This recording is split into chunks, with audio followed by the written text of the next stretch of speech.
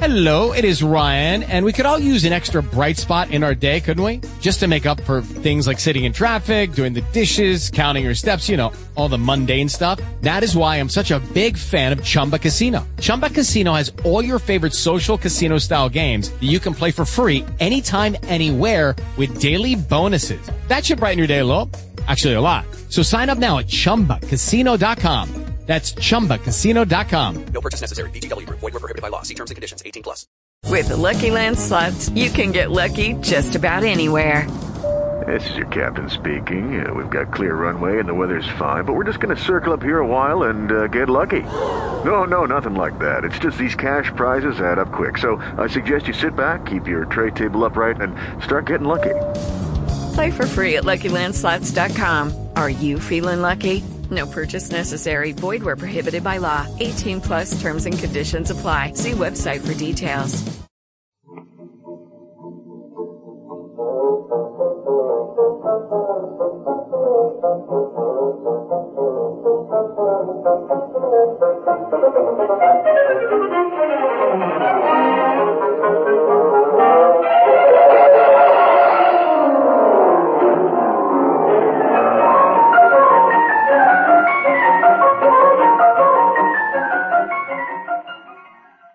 Welcome to the Great Detectives of Old Time Radio. From Boise, Idaho, this is your host, Adam Graham. If you have a comment, send it to me, box13 at greatdetectives.net. Follow us on Twitter at Radio Detectives and become one of our friends on Facebook, facebook.com/Radio Detectives. Before we do get started, I want to let you know the show is brought to you by the financial support of our listeners, and you can support the show at support.greatdetectives.net. And our listener support campaign starts tomorrow. More on that after the show. Also, over at greatdetectives.net, be sure and check out my review of the Peter Lorre and Sidney Greenstreet film, The Mask of Demetrius. And you can get all of my articles automatically delivered to your Kindle and try that service out free for 2 weeks. Just search for Great Detectives of Old Time Radio in the Kindle store. But now it's time for today's episode of Dragnet with The Big Man Part 2, the original air date, January the 19th of 1950.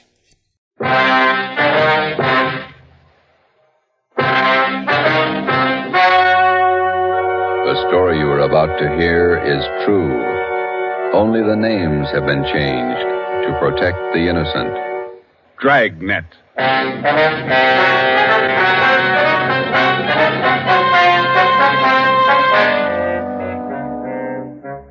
You're a detective sergeant. You're assigned to Narcotics Bureau. For 7 months, you've been working with federal and state agents in breaking a narcotics ring. You've apprehended the small fry. Next in the line, the big man. Your job, get him. Dragnet, the documented drama of an actual crime. For the next 30 minutes, in cooperation with the Los Angeles Police Department, you will travel step by step on the side of the law through an actual case from official police files. From beginning to end, from crime to punishment, Dragnet is the story of your police force in action.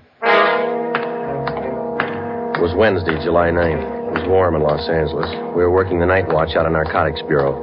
My partner's Ben Romero. The boss is Thad Brown, chief of detectives. My name's Friday. I was on the way into work, and it was 3:58 p.m. when I got to room 24, Narcotics Bureau. Hi, Joe. Feel better? Oh, not quite as tired, Ben. That Costello thing was a long haul. Narcotics Romero. Okay, Bacon. I'll tell him. Meeting's in 5 minutes. Chief Brown drove it. Okay, I want to pick up my stuff from the captain first. Hi, Skipper. Come on in. You look a little better, Friday. Get some rest? Yeah, a couple of good meals. That's the trouble with the Flats gang. They never knew where to eat. Sit down, Joe. I want to talk to you. We got a couple of minutes before the meeting. You'll probably be getting this all up and down the line from here in. Just want to let you know that we think you and all the men in the operation did a fine job. My part wasn't much. You did more than I did. Oh, we all worked, but you had the dirty end of it. Good job. Here's your equipment. You'll need it now.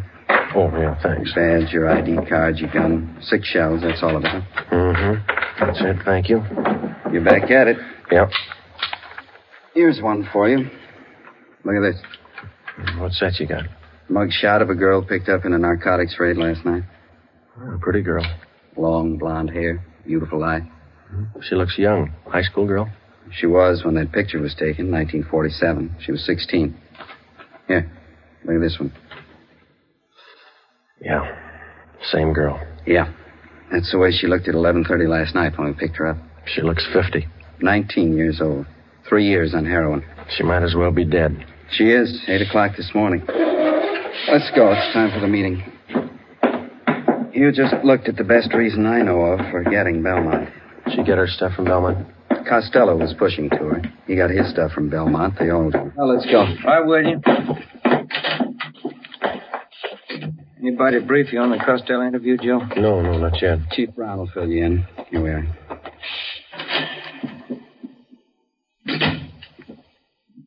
Chief? Gentlemen, come on in. You men all know each other. Oh, yeah. Hi, Craig. Captain White, I think you and your men know policewoman Caswell. Yes, sir. How are you, Florence? Hello. Miss Caswell, Inspector Virgil Beckner, State Narcotics. How do you do? Oh, yeah. Bill Craig, Agent in Charge, Federal Narcotics. Hello. How do you do? Before we get into the Belmont procedure, let's see how we stand on the Costello case. White, do you want to fill everybody in on information we got from Ralph Costello? Yes, sir. After his arrest Monday night, we interrogated Costello for about 4 hours. We confronted him with the package he sold Friday here. How'd the stuff test? Crime lab ran it through, about 1/3 of an ounce of heroin, fair quality Mexican stuff. The man we picked up with Costello, Tony Morris, was questioned as well. He corroborated Costello's story. What'd you get from him?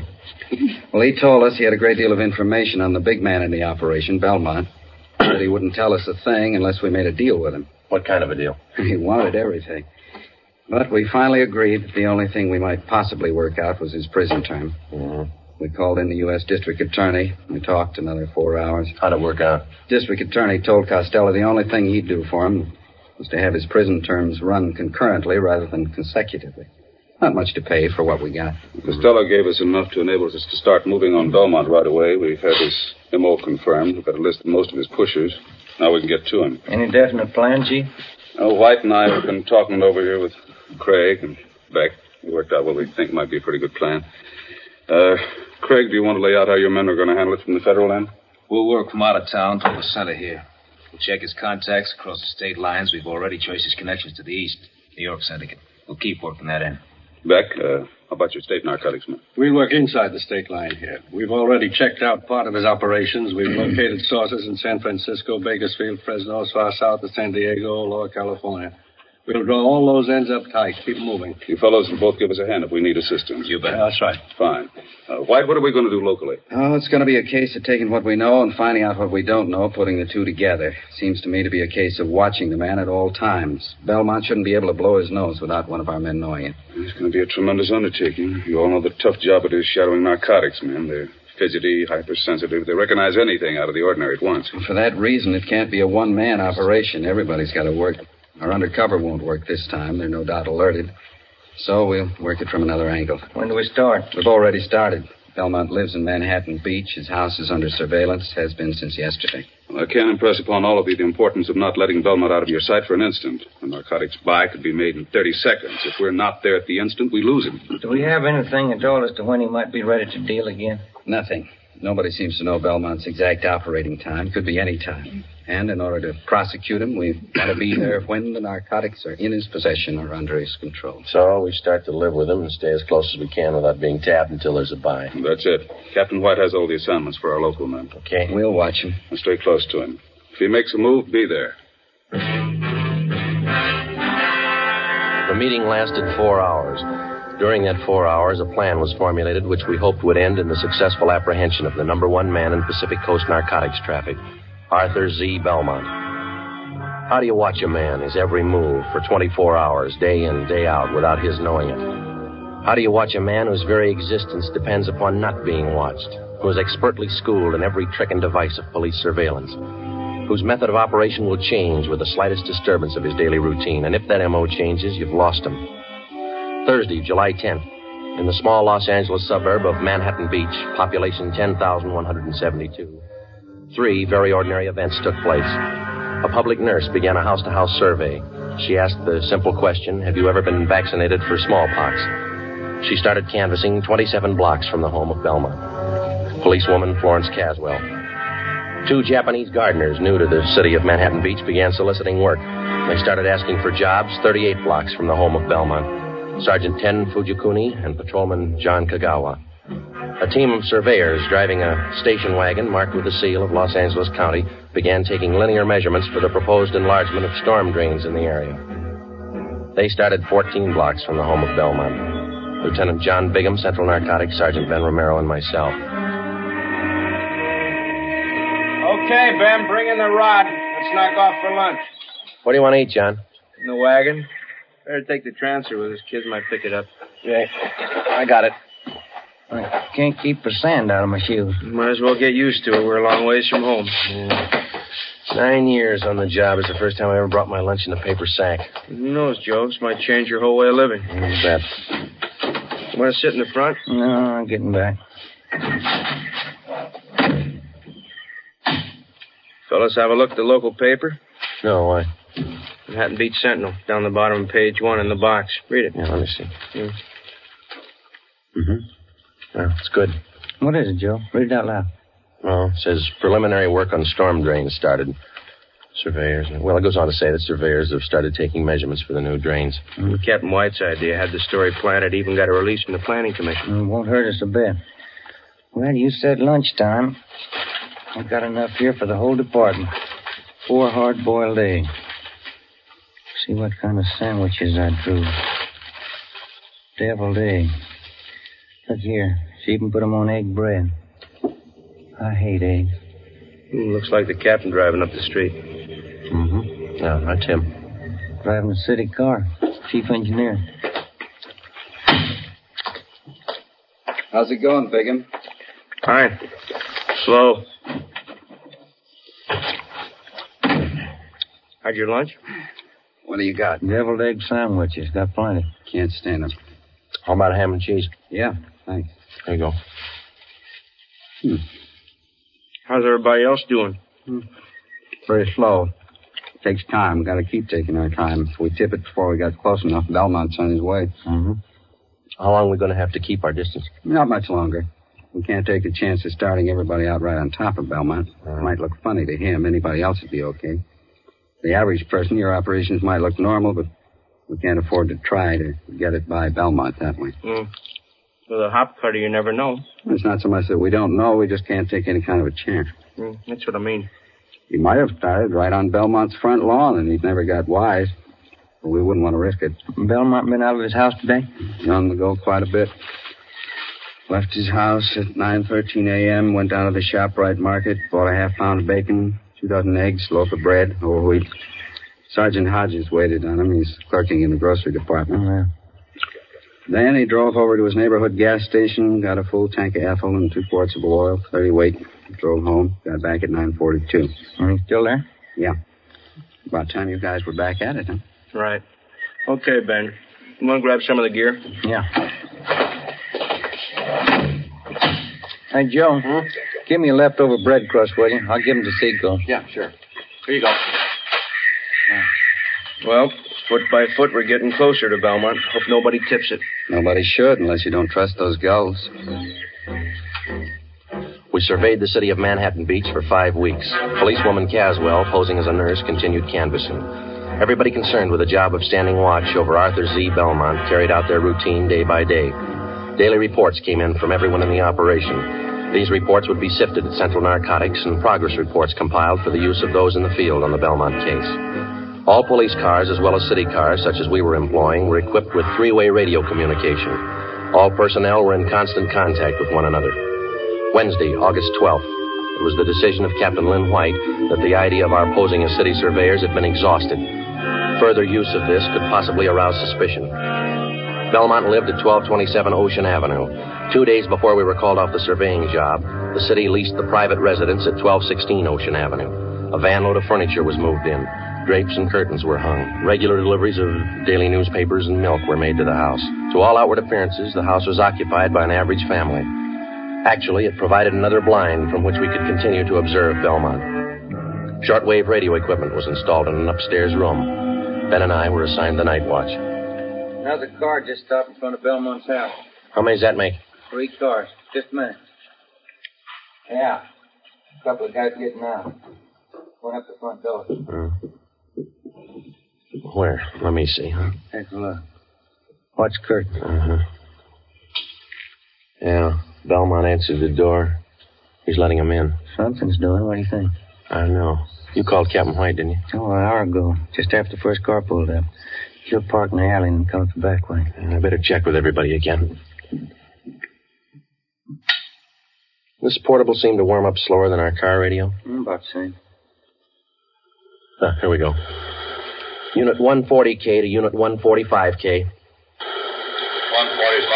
go ahead.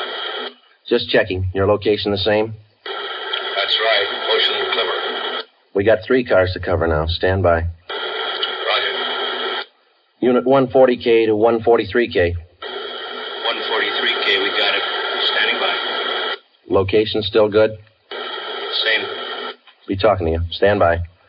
140K to 149K. 149K, go ahead. Stay put. We got 3 cars now. Yeah, we heard. Still the same spot. Standing by. Roger. Captain just pulled into the alley, Joe. Good. Belmont's porch light just went out. Mm-hmm. Let's see. 3 guys came in the first car, 2 in the second, 2 in the third. Is that right? Yeah, 7 all told. 8 counting Belmont. Maybe he's running for office. Joe, Ben, any changes since you called me? Another car. Mm-hmm. Anybody you know? It's too dark to see their faces. Uh-huh. Dodge Coupe, gray, black package sedan, green Chevy. Well, that might be for me. I told the office they could reach me, yeah. White. Yeah, Bigham.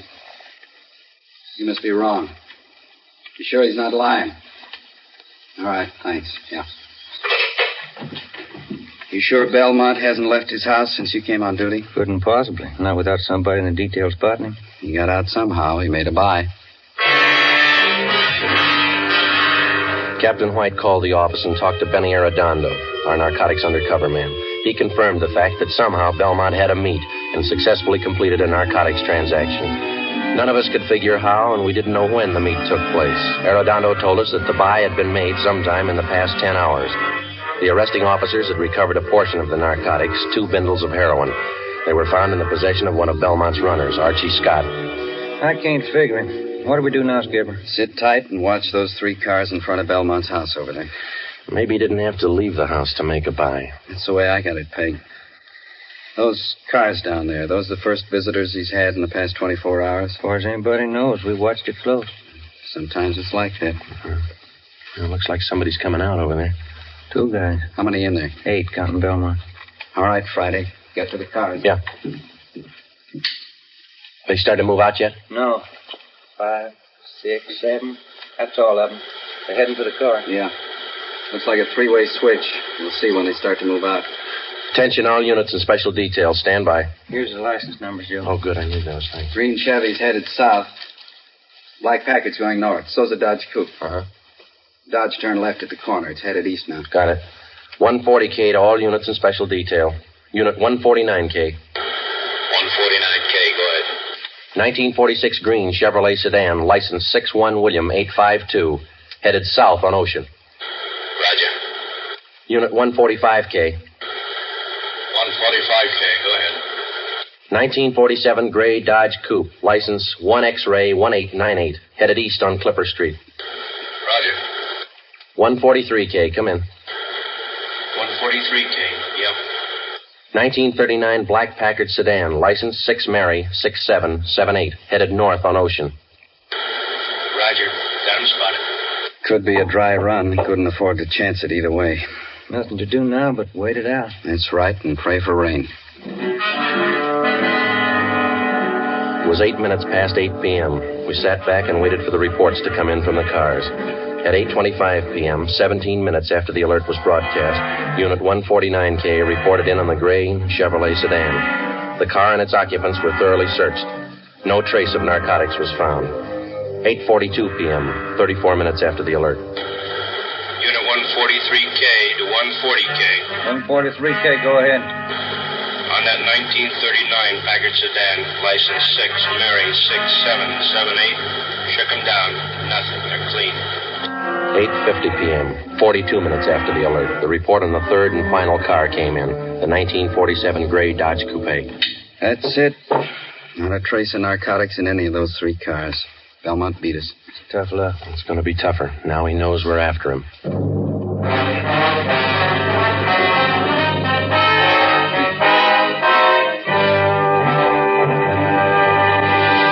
You are listening to Dragnet, authentic stories of your police force in action.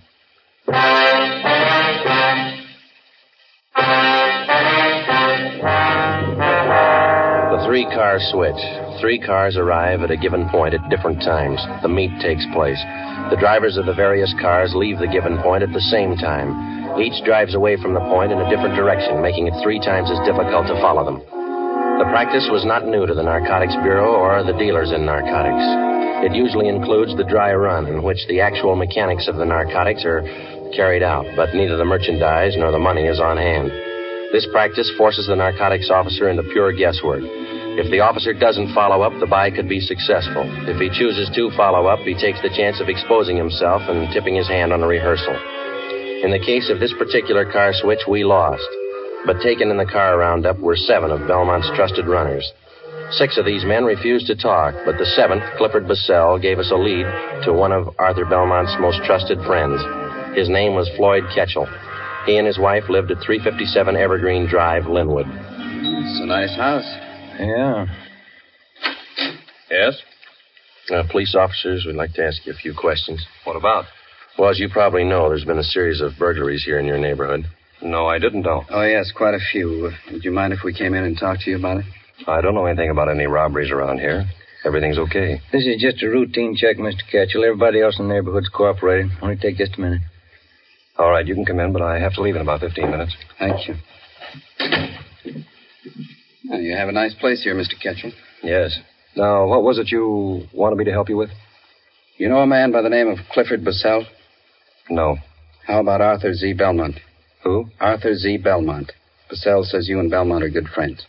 I don't understand this. I thought you wanted to ask me about some robberies. I wonder if you'd mind rolling up your left sleeve. I'd like to look at your arm. What for? You're a user, aren't you?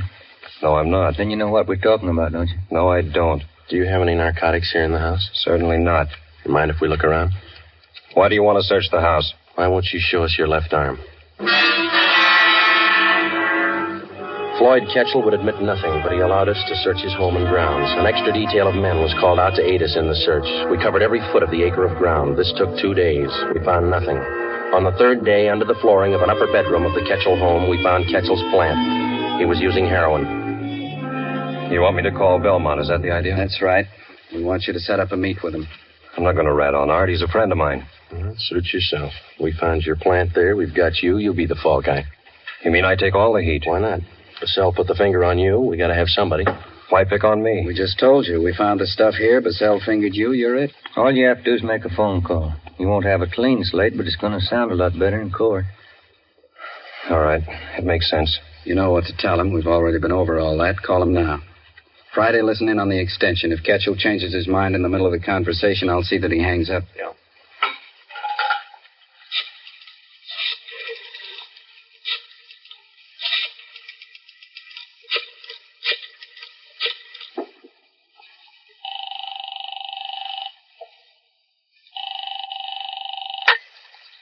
Hello? Hi, Art. Floyd Ketchel. Hiya, Ketch. Fine. How's Edna? She's fine, Art. Say, I got a friend on his way to Honolulu. Uh-huh. He wants to take a little package along. Gotta have it. You know him? Is he okay? Yeah. Old friend. You sure? Yeah. Have to be pretty careful. Got hit Wednesday night down the beach. Yeah? Who'd they get? Bassell and 6 guys from New York. Got off easy. It was a dry run. I didn't know that. Nothing in the papers. Isn't hit yet. It will. How much do your friend need? Going to be in the islands for quite a while, so there's a couple ounces should do it. You got the money now? He's good. Can you swing it tonight? Boat leaves from San Francisco day after tomorrow. Hasn't got much time, has he? Okay, you want to pick it up? Yeah. All right if I bring him along? I want you to meet him. Good customer. If Be sure about him, yeah. 8:30 at the store. We'll be there, Art. 1,100 cash. Yeah, Better be okay, kid. he is. Better be. I had one dry run this week. I can have another. 3:22 p.m. We took Mr. and Mrs. Floyd Ketchel back to Central Division, where they were booked on suspicion of violation of the State Narcotics Act. 4 p.m. We met in the office of Chief of Detectives Thad Brown. You need $1,100, is that right? Yeah, that's right. How much was in the Secret Service fund? $223. Allotment for this month's all gone. Well, where'd you get the rest of it? Haven't got it all yet. Romero's the banker. How you got it figured, Ben? Well, let's see. I got it all written down here. First off, we got $223 cash. And these fellows all gave us their personal checks. Jack Donahoe and Robert gave us $200. Johnny Begum put up $100. And Captain White's in for $150. Joe put in $35, and 22's all I could swing. That's, $720. You need $380, right? Yeah, that's the way I got to figure. Okay, I think I can make up the rest. How about Wynn's Cadillac? He loan it to you? He's out getting it washed. It's 41, isn't it? Yeah, sedan. A little old, but it looks good when it's washed. Flashy. Oh, that's what you need. You going to make the buy, White? Yeah. Ketchel will be with me. Okay, it's all here, $1,100. Yeah, we've only got one hitch. It's 5 o'clock and the banks are closed. Yeah? Not much time to run around getting checks cashed. It was 5 p.m. We had 3 hours to cash $720 in personal checks. We split up and covered every possible place in the city where we were known and where we knew they would cash them. By 7:45 p.m., we had the $1,100 in cash. The serial number on each bill was listed and the money turned over to Captain White. The scene of the meet was a hardware store on East 9th Street, which Belmont used as a front. Belmont's hardware was located in a small neighborhood shopping district. On Friday nights, the stores remained open until 9 p.m. Promptly at 8:30, Captain White and Floyd Ketchel pulled up in front of the store and went in. Ben and I waited in our car a half a block down the street. It was 8:35. There they are. They're coming out. Must have made the buy. Starting the car. Here they come. Watch for the skipper's signal, huh? Yeah. There it is. Let's go. Okay, pull over here. Come on.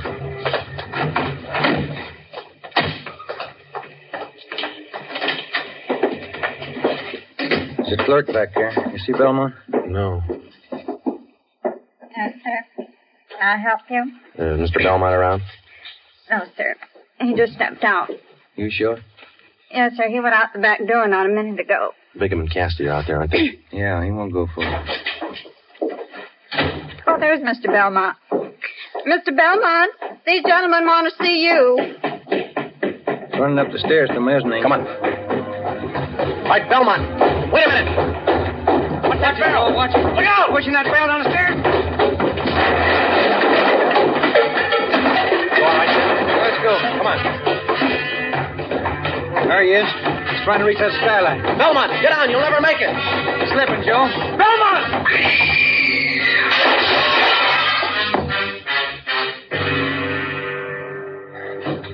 Come on. He didn't do that showcase any good. Yeah, he's through. Piece of that glass right through him. Yeah, it's a rough way to go, isn't it? Yeah. At least narcotics didn't kill him. Didn't it?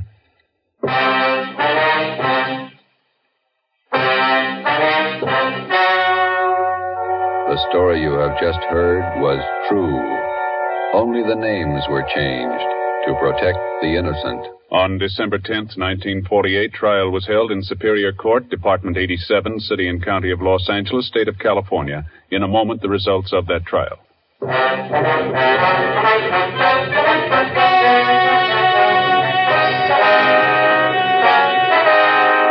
12 members of Arthur Z. Belmont's narcotics gang were finally rounded up by federal, state, and local authorities.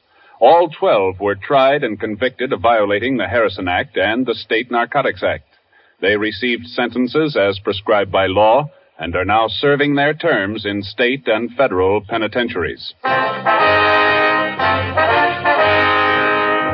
You have just heard Dragnet, a series of authentic cases from official files.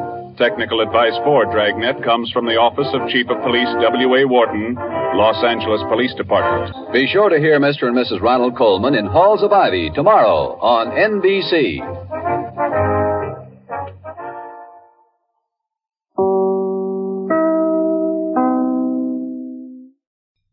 Welcome back. When I listened to this episode, I really had strong memories of hearing it the first time and how much I enjoyed it. And certainly a second listening doesn't hurt.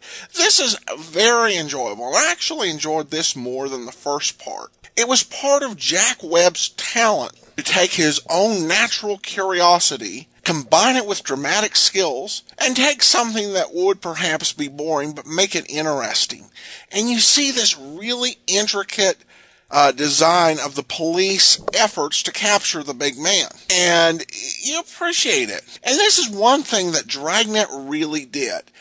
When it talks about your police force in action, long before there were police reality shows, there was this program which showed us step by step how they created this elaborate system, and learning about it and getting an inside track on how the police really operate. That really separated Dragnet from so many of its competitors. For many detective series, the focus would of course be just on solving the crime, and you'd find the solution through observation, through asking questions, and throw in some fisticuffs. Others, the focus would really be on the criminals and the dark deeds they committed and how crime doesn't pay. With Dragnet, it's on the police and how they operate. And the way that it shows us this is just very remarkable and incredibly appealing. And it really does work here.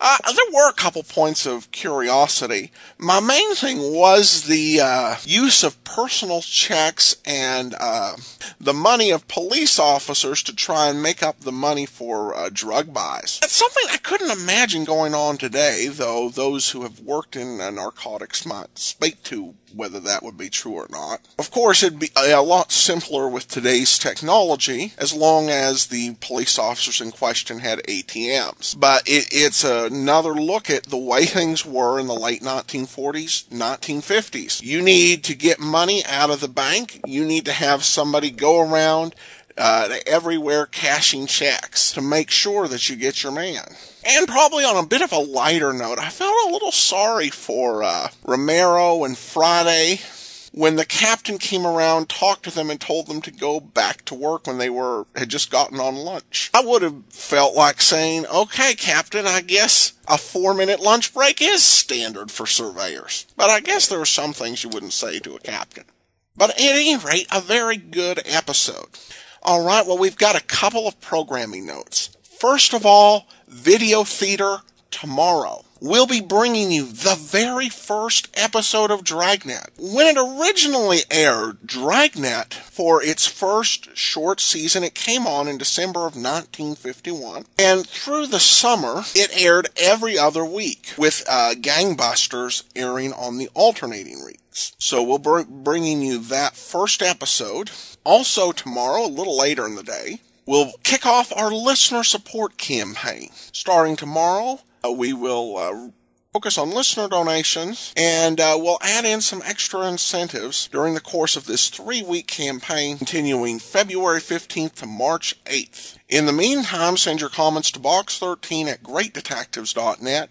Follow us on Twitter at Radio Detectives, and become one of our friends on Facebook. Facebook.com/Radio Detectives. From Boise, Idaho, this is your host, Adam Graham, signing off.